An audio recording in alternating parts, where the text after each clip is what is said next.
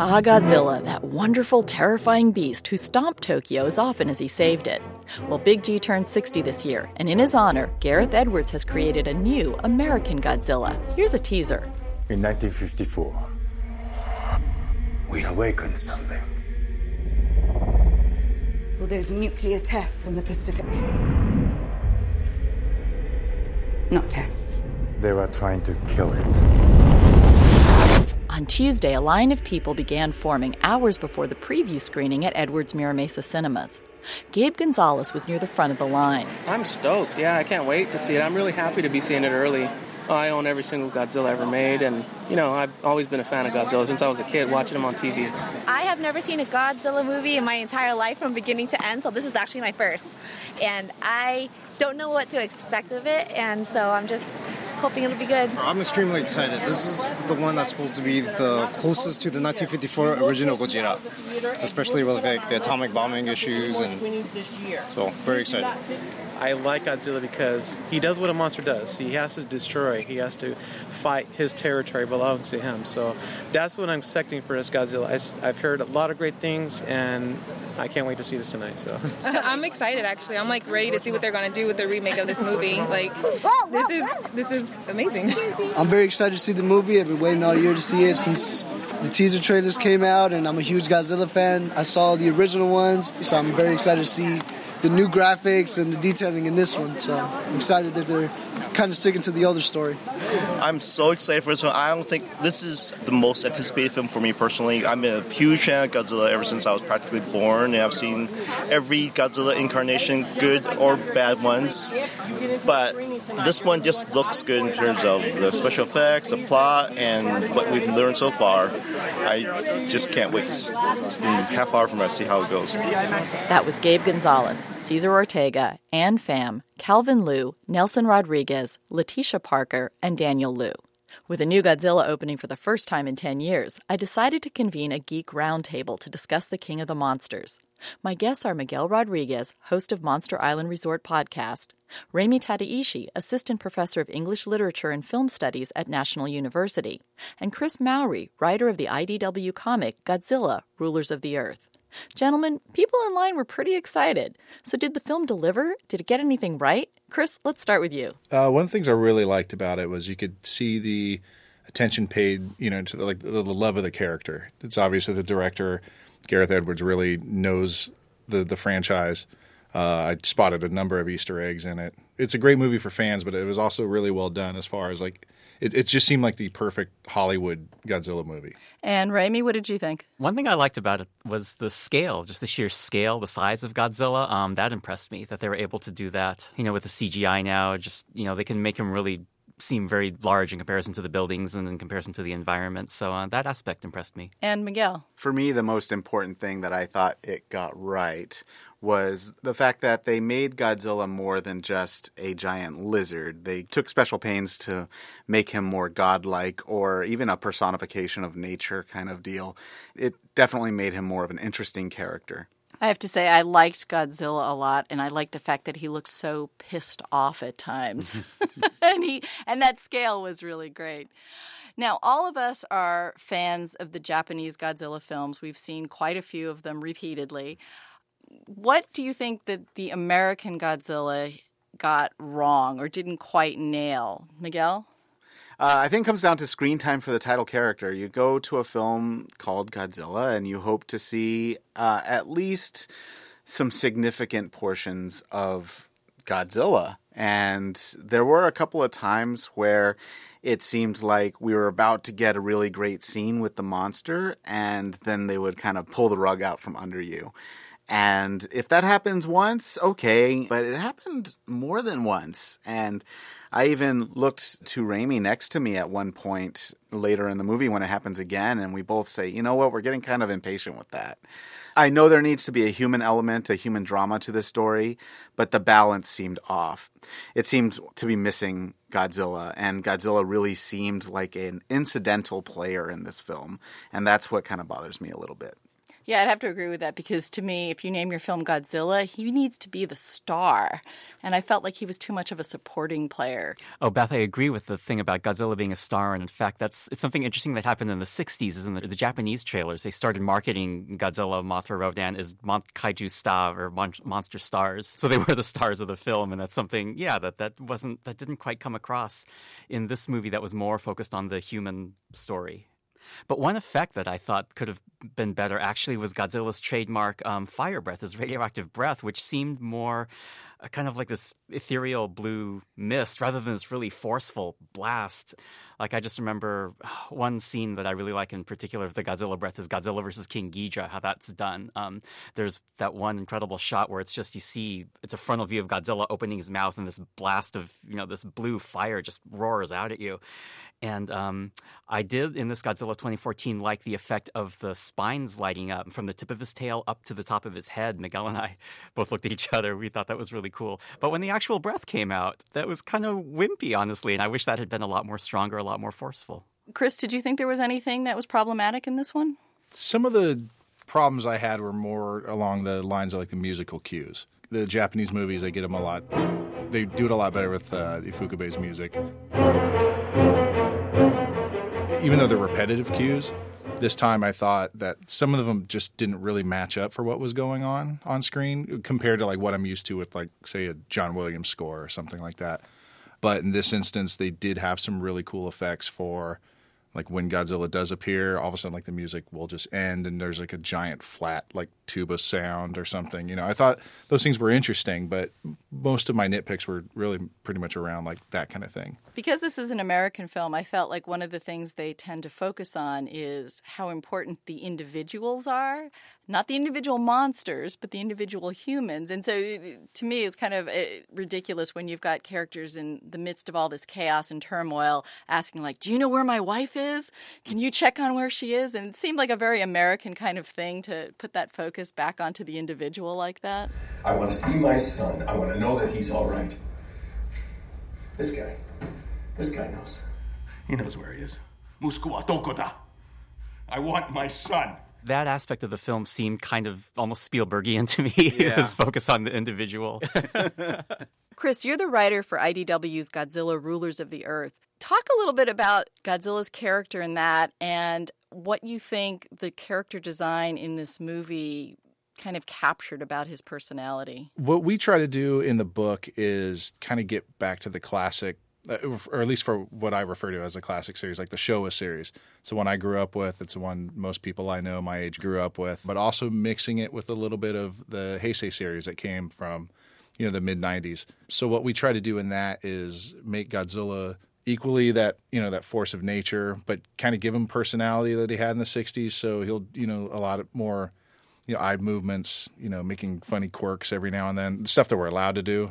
Sometimes our license holder doesn't let us do that, or our licensor. But I felt like his design in this movie, they did carry along some of those elements. He absolutely looked irate. He looks just furious at times, and there's a lot of movement. Even though I didn't see a lot of like focal detail. There was a lot. It seemed like there was a lot of layers that they built into the eyeball, but the eyes had emotion to them. There's a certain part in the movie that we won't talk about until everyone's seen it, but that was definitely something where I was like, wow, there's a lot of emotion in that character. And physically, the movements that they had, during some of the fight scenes I was actually impressed with. For anyone that has seen the design just like on screen without seeing it move, like it definitely moves way more fluid than I thought it was going to. Raimi, what did you think about the character design for this Godzilla? It took me a little while to get used to, but I ended up liking it. I thought the proportions of the head to the body those kind of threw me off at first, but I got to like it. I think it was to me, it was kind of a mixture of a couple of different designs, it seemed like, but I was fine with it in the end. Miguel, you're a big fan of suit actors, which is what the Japanese films are all about, and what probably gave Godzilla such a unique personality to begin with was the fact that it was a person in a suit. What did you think of the fact that this one was all CGI? How did that play for you? I have no choice but to expect it from an American Godzilla movie. So it's just something I have to go in knowing is going to happen and is an inevitability. And I think for what they were able to pull off, I actually think they did quite well. There is, as Chris said, there is a lot of personality there. There are some facial gestures that I really appreciated. Again, I don't want to go too spoilery, but some other actions that Godzilla does that maybe some people who aren't as versed in the Godzilla universe will expect him to do. And I thought that was really cool. I also really enjoyed the look of his dorsal spines, particularly when swimming through the water. That was probably some of my favorite Godzilla scenes, is just the look of them. They're really beautiful. And that's iconic. He's got a great silhouette. My only fear is that we might lose the art of what it takes to make a Godzilla movie in the traditional sense. And I think particularly in America, Americans have this idea that films are supposed to fool us into thinking that what we're seeing on the screen is real. And with the Godzilla films, particularly as they went on over the years, that isn't necessarily the case. You know, you're not there to be fooled into thinking it's real. It's almost like you're going into another world, and it's an alternate dimension of the way a person in a suit looks walking around in a miniature city.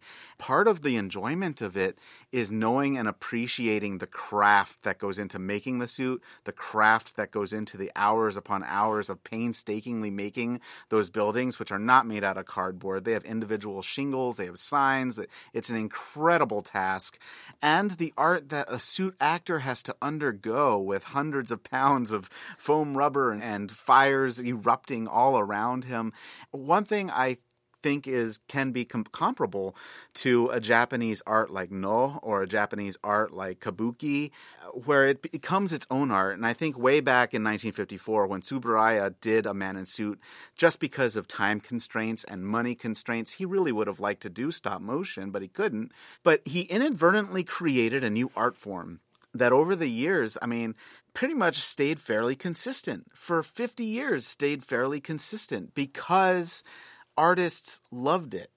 And there's a great documentary called Bringing Godzilla Down to Size. In it, they interview a lot of art directors and suit makers and the people who made the cities and such, like right from Inoue, who was working on the very first film and did all the Showa films up through Godzilla 84, and a lot of his proteges that came after. And one word that they use a lot that's repeated is the word tradition. This is a Japanese style. This is a Japanese tradition. And they go as far as to say that, you know, there's a fear and a sadness in the idea that just because of the way the industry works, it won't happen anymore. And that's a fear I share. And I really hope that's not the case. But anyway, that's my feelings on the matter. But they used a suit for that Snickers commercial. They sure did use a suit for that Snickers commercial. That, I have to hand it to you, it looked pretty cool. I'm Beth Accomando, and I am speaking with a group of Godzilla fans. They are Miguel Rodriguez, host of Monster Island Resort podcast, Remi Tateishi, assistant professor of English literature and film studies at National University, and Chris Mowry, writer of IDW's Godzilla, Rulers of the Earth. What do you think it is that has made Godzilla so popular for so long? This is going to be his 60th year. There's almost 30 films now. So what contributes to the fact that he's so popular and internationally popular? I think a lot of that popularity goes back to what Miguel was saying about the Godzilla tradition, that it became over the years this kind of art form that's really unique, I think. We see it in Japan a lot in the TV shows. So you get it every week. And so in Japan, you're sort of accustomed to this thing. And it becomes, like a tradition that you're used to seeing.